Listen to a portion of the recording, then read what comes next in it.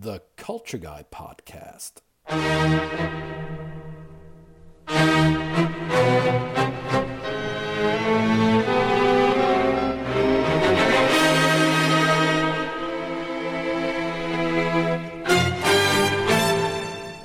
The last episode of November 2016.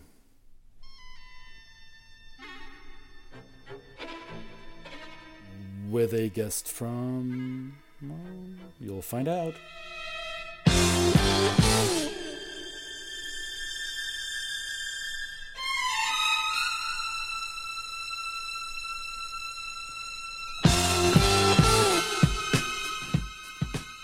Welcome back, everybody, to the Culture Guy podcast. This is Christian, your host, also known as the Culture Guy.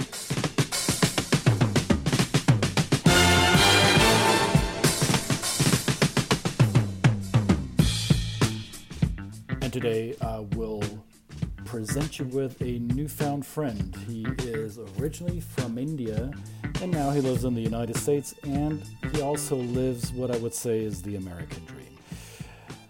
As you may know, the election process in the United States has concluded in November.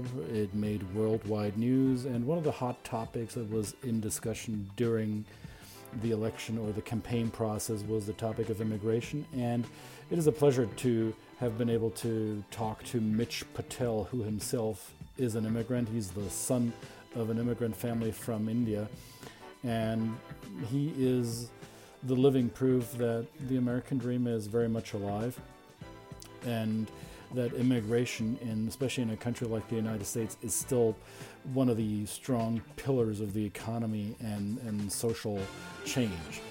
So without further ado, allow me to introduce you to Mitch Patel and, well, his very unique point of view on the topic of immigration. Here I am today with Mitul Patel, or do I say Mitch? What is it? Well, Christian, I go by Mitch, but you're more than welcome to call me Mitul. So Mitul was your birth name? That is correct. That's the name in your ID? That is correct. That's my legal birth name. My parents are very proud of naming me Mitul. And after high school and college, I went by a nickname. There's a few people that were calling me Mitchell because they couldn't really pronounce Mitul. Mm-hmm. And then I went by Mitch, and it's stuck ever since then. So Mitul is a name from the Gujarati language, am I right? That is correct. And it may be broader than just Gujarati language. I think that's a name that that's in the Hindi language as well. All right. But it is a Gujarati, very strong, I wouldn't say extremely popular, but it is a name that's derived from the Gujarati language. So is it as popular as Mitch is in the U.S.? Probably not, actually. Okay. Mitul, I don't come across too many Mituls, even in India or here. But I'm sure that there are quite a few Mituls that are out there, but I don't know too many other Mituls. Yes. So by now we've established, and the audience now knows, that your family is originally from the state of Gujarat in India, but you don't sound like, quote unquote, the typical Indian in the United States. What's up with that? Yeah, so Christian, the reason is because I was born in India. I was born in Gujarat, the state of Gujarat, a city called Bardoli, which is outside, about 20 minutes outside of a small village called Sevni. And that's where my father was born in Sevni, and my grandfather was born in Sevni, and my great-grandfather for generations and generations have lived in Sevni, and they were farmers. And my grandfather had a sugarcane plantation, one of the largest sugar factories in all of Asia. I believe not one of the largest, the largest sugar factory in Asia. Oh, wow. Was developed in Bardoli, which is about 20 minutes from Sevni. So the crop went from rice, eggplants, other vegetables, to the highest and best use, which is sugarcane. Mm-hmm. And so sugarcane is a big crop there. I know I'm going on a tangent here, but bottom line is I was born in Bardoli, and when I was 9 months old, my father came to this country with $8 in his pocket and a dream. I always say that, and a dream simply for a better life for his family. And he came here to study. He came here to pursue his master's and then his PhD in food microbiology from the University of California, Davis. So he came on a student visa. And so he's very limited. First of all, my grandfather didn't have a lot of money, but they were also limited in terms of the dollars that they could bring into this country. Right. And which it boggles my mind how far, even back then, what $8 would get you, you know? So, but he came here to study. So he left my mother and I when I was just 9 months old to come study. And so my mother and I joined him when I was 4. So I didn't see him, talk to him, because it was very difficult in rural India back then to get a phone connection. Absolutely. Right. That was in the 70s, right? And it was in the early 70s, and it was very expensive too. Right. Very expensive to make an international call. I think we could all remember how expensive it was even just 10 years ago. How expensive it was. So it was some people's annual salary just to make a call, you know? And so that just didn't happen. And so I didn't talk to him. I didn't see him, besides maybe some pictures that were sent via mail. And I was 4 years of age. So I was fluent in Gujarati at this time, fluent for a 4-year-old. And it's pretty much about the only language I knew. I didn't really know any English. And so here I am. We moved from Gujarat, India, with my mother, joined my father in 1973, San Francisco, California. And I remember, I do remember some of this, and my parents helped me recall some of this memory because I was always fascinated by drawing. And I love drawing. Even to this day, I love to draw, and I love art. And I remember drawing the Golden State Bridge. Oh, wow. And my parents remember that more than I do, actually, of drawing the Golden State Bridge. And I was just fascinated, even as a 4-year-old. And I remember making this comment to my parents, and then my parents still remember this because they laugh when I say this. In native Gujarati slang, native Gujarati language, I would say that there is no garbage. Where's the garbage? There's no garbage here. Because when you come from a third world country, and remember this was early 1970s India, not today's India, and you know it's a third world country. Dirt roads, a lot of trash in the streets, open sewer lines, and things like that. And then you come to San Francisco, California. I'm like blown away. I mean, where are we? We're in the future. Right? This is like going to Mars or something. This was a big difference for you. Oh, it was a big difference, yes. And how long did you live in California? So lived in California, and Davis, California, which is about an hour away from San Francisco, is where my father was going to school. So lived there for about another 3-4 years. Then he finished school and went on to got a job as a research scientist at a pickle company in Stockton, California, which is about an hour south of Sacramento. And so we moved to Stockton, California. So farmland, California. Absolutely. Right. Farmland, California, a lot of agriculture. So we were living in a little modest 2-bedroom townhouse, and he was pursuing the traditional American dream, right? He was a research scientist working at a pickle company. About 7-8 years old now at this time, and he decides to lease an 11-room motel. Was that part of the dream? I don't think that was part of his dream initially. Absolutely, he'll tell you that too. It was just an opportunity. It was an opportunity to advance him, the family, and he was going to continue. He was never planning on getting into this full time. He was going to continue to work as a research scientist. And we were going to move into this little motel, the apartment behind the motel office. And it gave a wonderful opportunity for my mother to run this small business. Got it. And for us to save on living expenses. Right. and pursue the traditional American dream, right? And apparently it worked out, because your father, by doing that, he laid the foundation for, well, fast forward to today, for a thriving hospitality business that you now run and I think own and manage, the Vision Hospitality Group. So you have been in the hotel business from age 7, so to say. That is correct. So I've been in the business since a very young age, helping the family clean rooms, take out the trash, do laundry, even check in guests as an 8-year-old, right? Wow. And so then we moved from California, and my father decides to get into this business full time. Mm-hmm. And we moved in the middle of my 5th grade school year. So I'm 10 years old now. Middle of my 5th grade school year. He doesn't even wait till summer.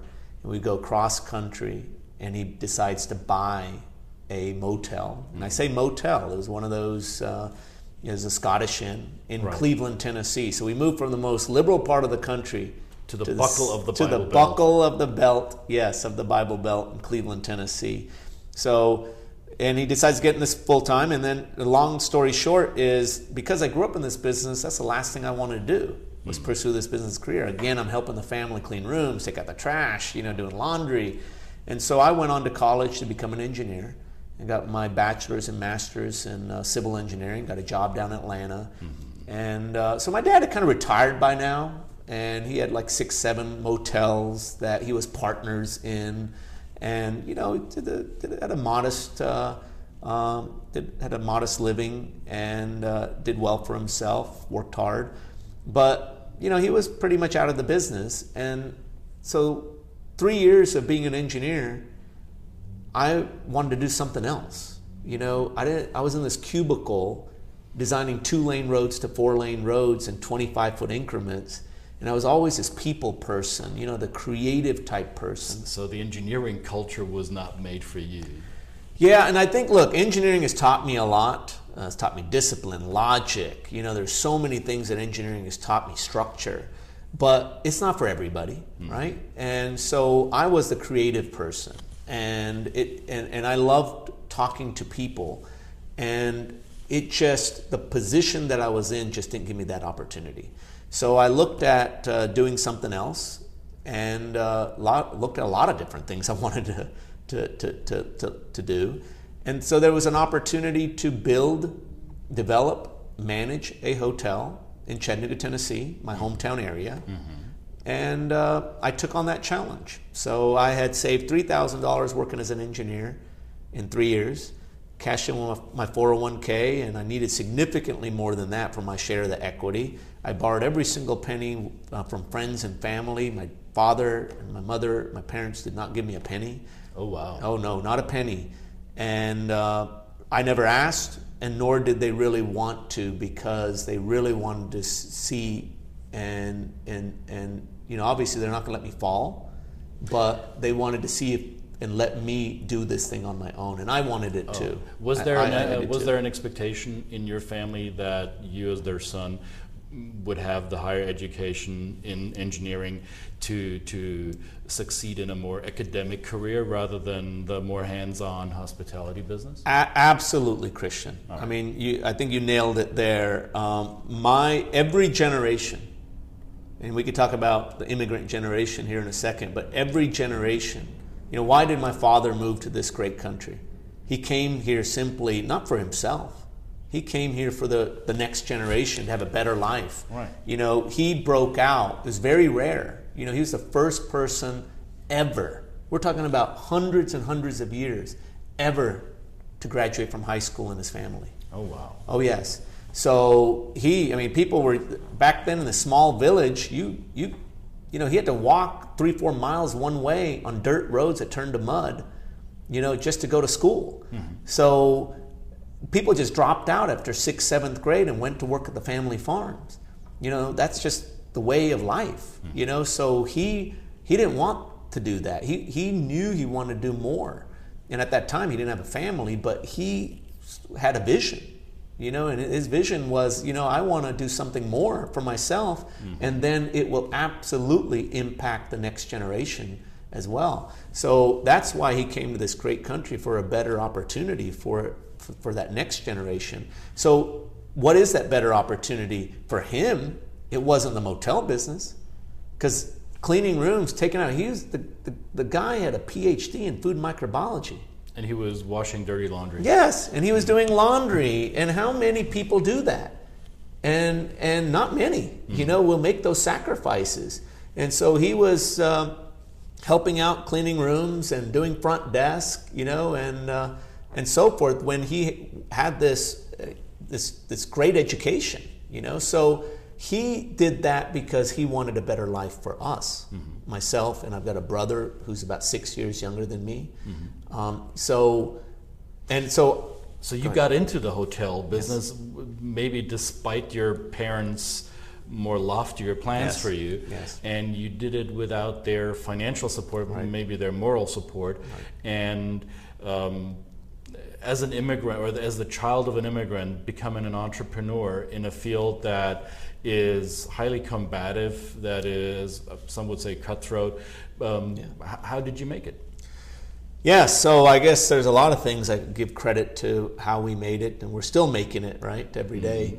But first of all, when I started building that hotel, I built that hotel as a general contractor, even though I never built a shed before.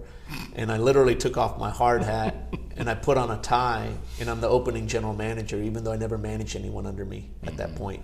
So there's a lot of sacrifices that I made. But I will tell you, after about 18 months, we struggled early, and I even thought about leaving this business and going back to my cubicle and being an engineer. But I didn't love that. And I couldn't really quit because I had employees now, right? And I had signed a thing called a guarantee with the bank. And I persevered through it, but I found my passion. And I talk about passion all the time. When you have a passion for something, when you love something, you're going to do better at it, right? You're going to work harder. You're going to overcome obstacles and will find success. People say that you've got to work hard in life. Yes, but it's hard to work hard in life when you don't love something. Right. Was it not Steve Jobs who said, if you do what you love, you'll never work a day in your life? Absolutely. And there's so many. Steve Jobs obviously was brilliant, and he absolutely, every single day, you think that the money drove him? He loved what he was doing. He was trying to solve a problem, that every human being had, and there was a higher purpose for him, is what was driving him every day. So you're the child of an immigrant family in an industry that is competitive. Yes. Yet you stand out, especially here in the business community in Chattanooga, which is in the Tennessee Valley. For those of you out there who are not quite familiar where that is, it's about 2 hours north of the city of Atlanta. Right. It is a booming town, and you stand out as a hotel business owner among big competition in the field. Does the immigrant spirit make you more tenacious? Does it give you more dexterity to succeed as an entrepreneur? Well, clearly, there's been a lot of successful business people, and there's great business stories. If you look at some of the best and greatest brands in this country, it was started by an immigrant. And I think that immigrant mentality has nothing to do with being Indian American or Chinese American or Irish American or German American. Right. Keep in mind, Christian, most of these people, where they came from, they didn't have anything. That's why they chose to come to the United States. I mean, that's a big sacrifice that they're making. But they choose to do that because they didn't have anything, and they think they're going to be better opportunities and a better life here.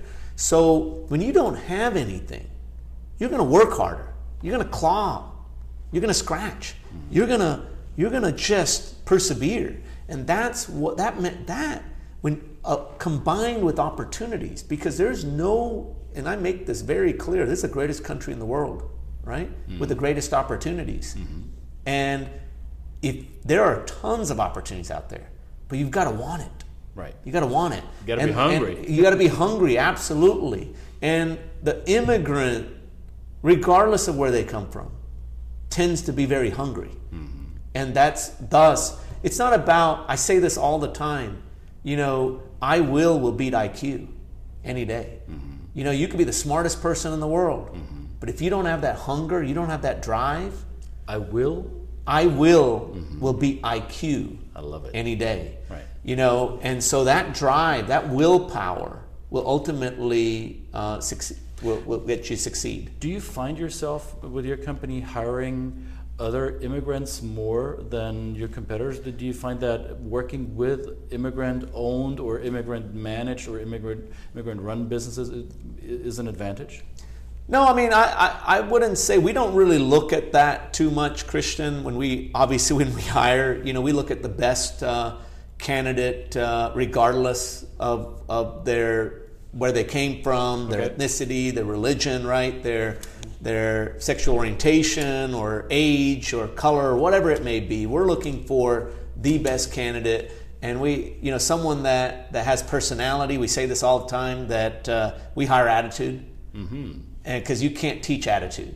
You can't teach positive attitude, right? There's a lot of things that we could teach, but you can't teach positive attitude. You can train skills. But yes, absolutely. Right, so we spend a lot of time in our company looking for people with positive attitude. And you ask what makes our company stand out amongst a very competitive in a very competitive industry, and it goes back to culture.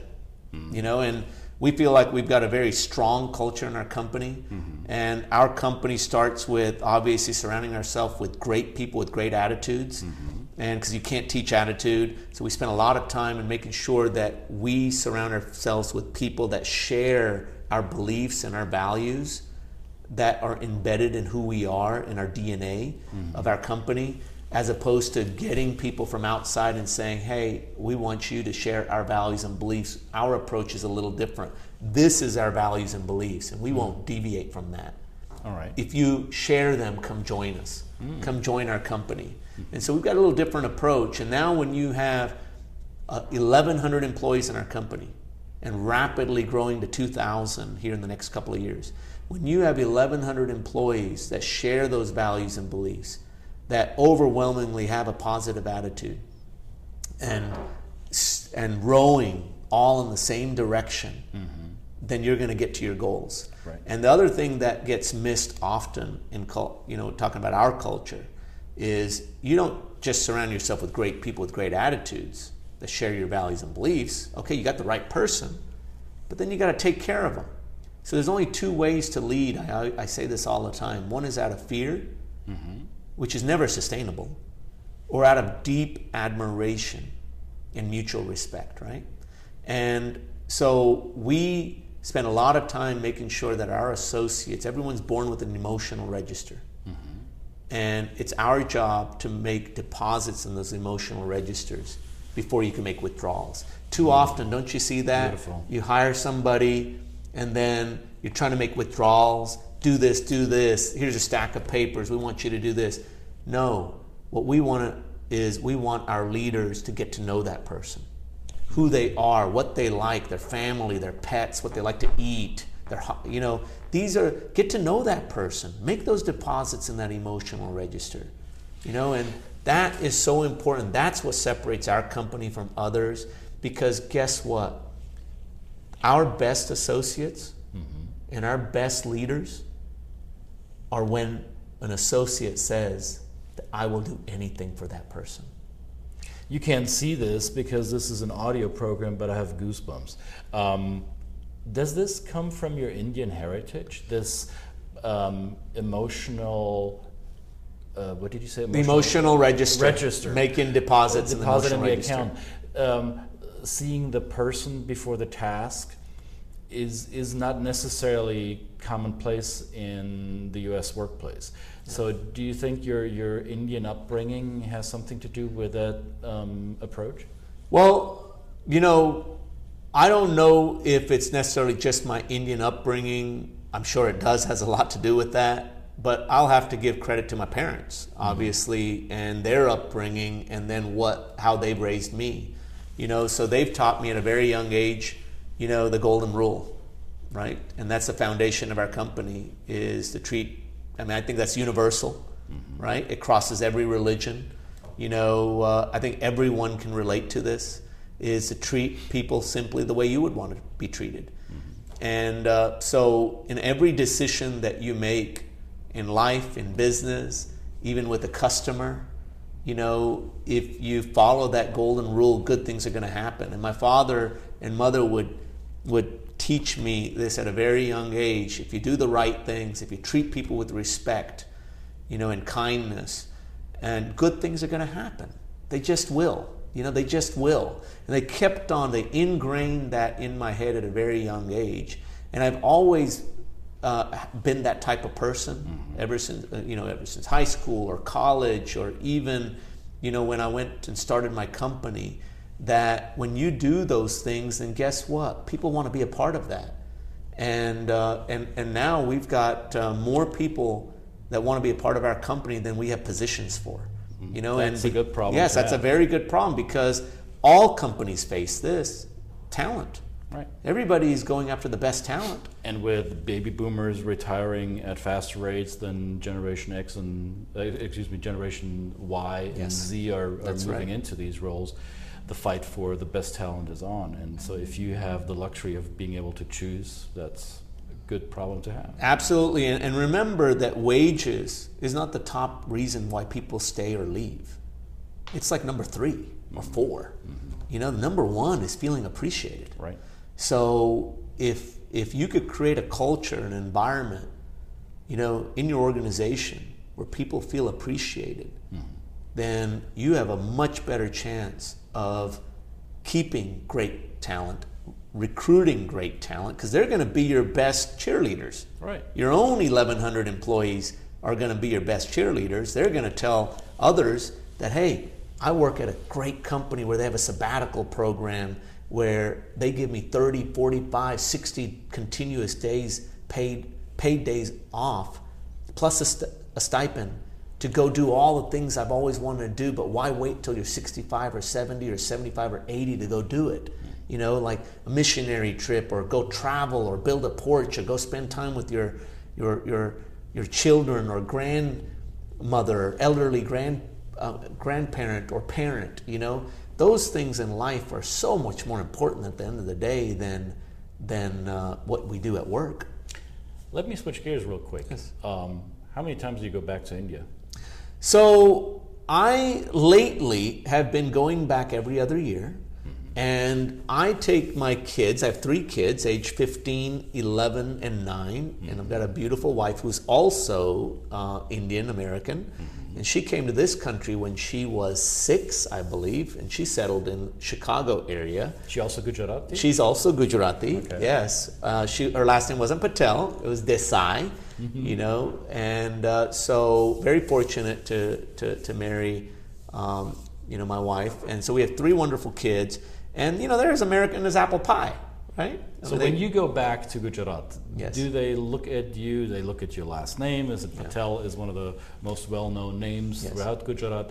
They see you. You look Indian. Yes. And how long does it take the native Gujarati people to realize? Wait a second, you're not really from here. Immediately. Okay. So right when you get off the airport, I think they could tell by just physically sometimes looking at you as well. Just your demeanor, your look, your clothes. The way they carry on, obviously your pronunciations and so forth. So immediately they know that we're called NRI, and that means non-resident Indian, and that's what they call us over there. We're called NRIs, and I'm sure there's derogatory terms too that they call NRIs. But it's funny, when we go there, the shopkeepers over there in India, everything you got to negotiate. It's so stressful. If you go to even a higher end store, to the market, you're negotiating. Here's a dress for $25, but you're supposed to. It's common practice to negotiate that down to $15 or $20. So if you don't do that, that's almost an insult. Well, it can be an insult. I mean, I don't think the person that's selling it's necessarily an insult. They just made more money. It's just a way of life in China and India and places like that, where in this country, that's not the culture. Yes, if you go buy a used car or if you go buy a new car, there's opportunities to negotiate a little bit.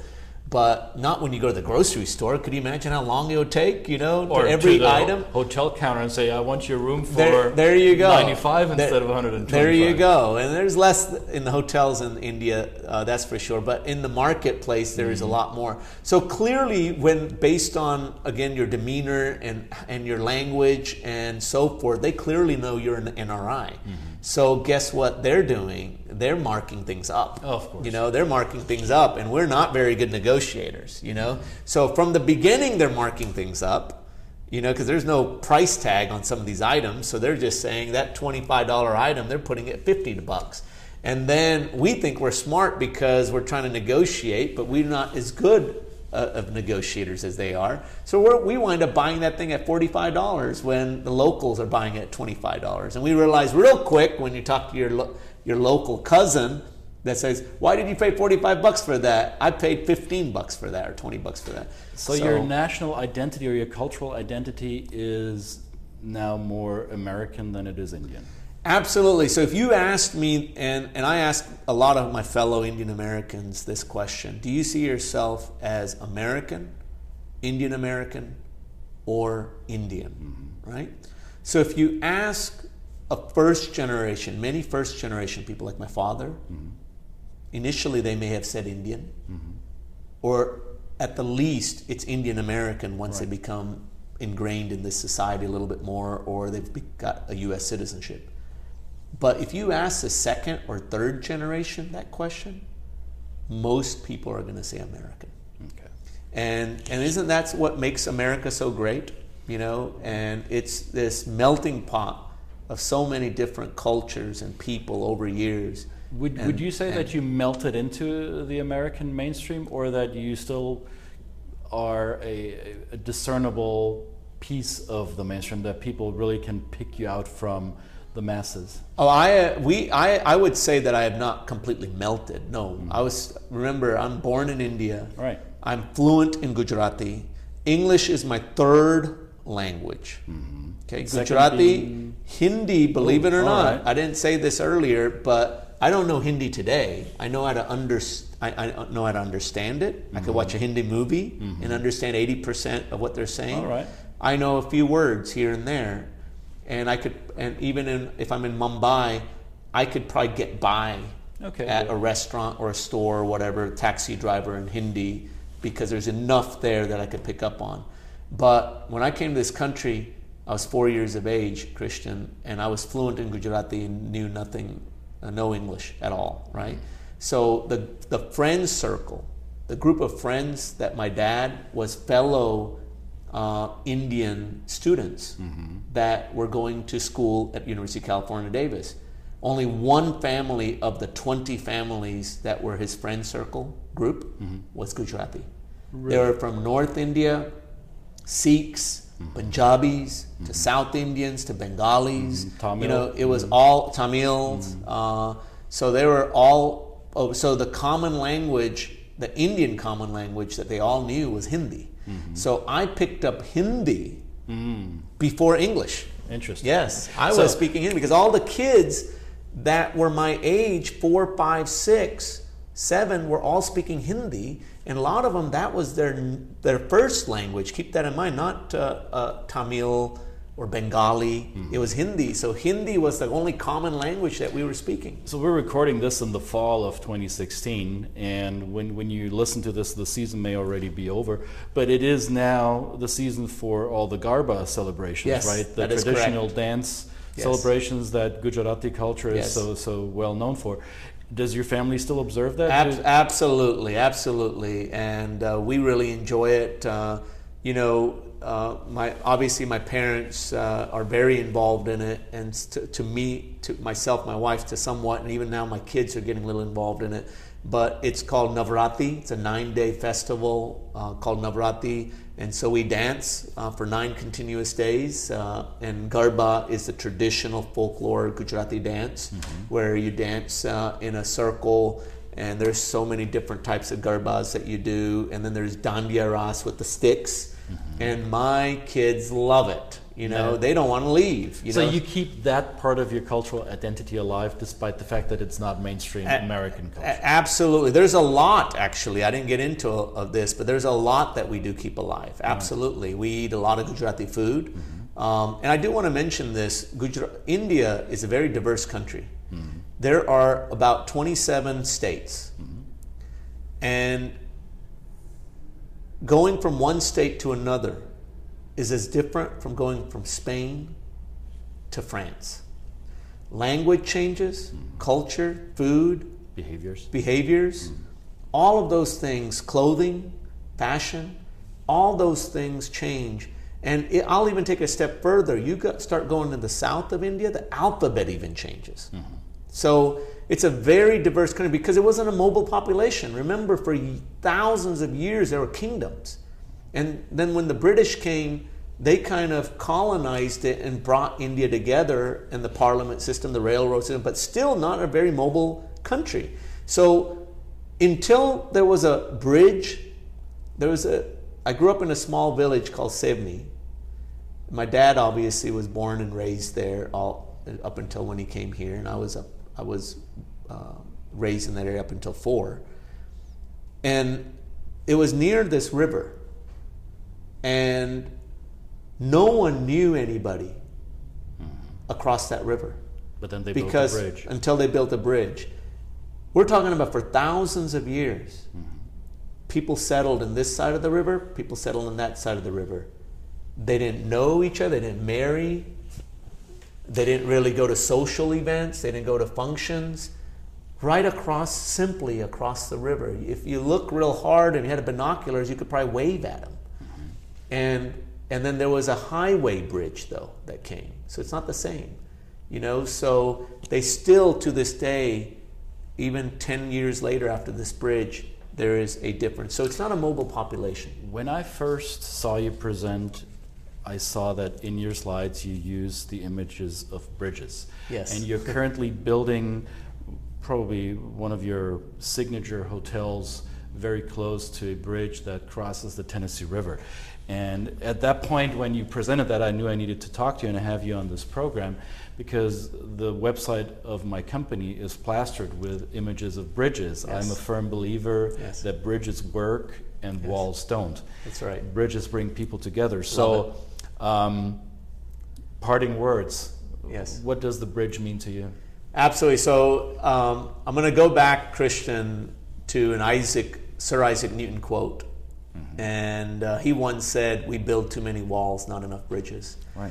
And it's a beautiful quote, right? And so tear down those walls around you and open up and connect what a bridge is supposed to do and connect to people, food, culture, art, and all the great things that life has to offer. Mitul, thank you for being available for this. This was beautiful. How do people find you? Well, people are more than welcome to email me at mpatel@vhghotels.com. We'll post that in the show notes. We'll make sure that there is a link to the website. Sure. And is there a link for the upcoming beautiful boutique hotel? Absolutely. If you go into theedwinhotel.com, EDWIN, so it's theedwinhotel.com, then we have a live website. The hotel's not open, but it will be opening in the summer of 2017. Well, excellent, and I look forward to being there when it does. Absolutely. And all of you who have a chance to visit the beautiful Tennessee Valley, you should definitely stop by there and see not only the hotel, but the city around it. Mitul, Mitch, thank you so much. Thank you, Christian. Mitch Patel from Chattanooga via Gujarat.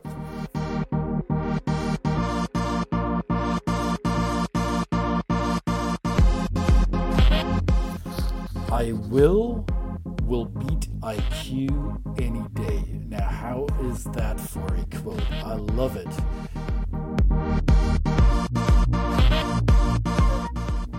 And did you hear about the emotional register?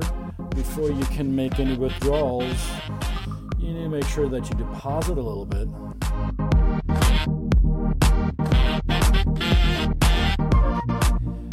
So go find Vision Hospitality Group online. The show notes will contain all the links you need. And also go to theedwinhotel.com. That's going to be a stunner right there over the Tennessee River in Chattanooga.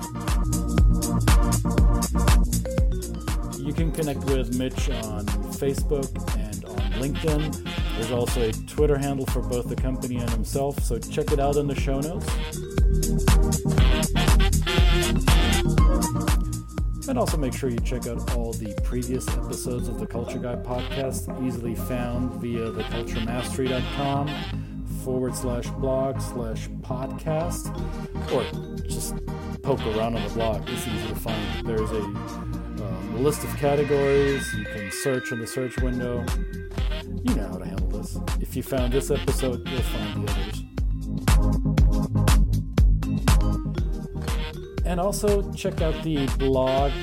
There's a few more new articles. You'll find an article about cultural work in a post-truth narcissistic world. Man, Christian, if you use big words, you better know how to pronounce them. It's called Cultural Work in a Post-Truth Narcissistic World. It's kind of my roundup to what happened at CITAR conference and the aftermath of the United States election. Just my personal reflection on what kind of world we live in now, that looks like many of us have unlearned or forgotten how to talk with each other than talk about each other. I encourage you to read that. Send me a few notes or thoughts. Comment on the blog. I'd love to hear what you think about this topic. And don't forget, there's also a complimentary ebook. An ebook, how you can crack the cultural codes of 10 countries. All you have to do is sign up on the website, go to theculturemastery.com, click on the Get Started button. It will ask you to submit your name and email, and you will get lots of freebies. Actually, you'll get 6 emails from us with free stuff. Mainly the ebook written by Andy Molinsky, How to Crack the Cultural Codes of 10 Countries. Enjoy, and I will hear you on the next episode. Thank you. The Culture Guy is out. Remember, trust your process.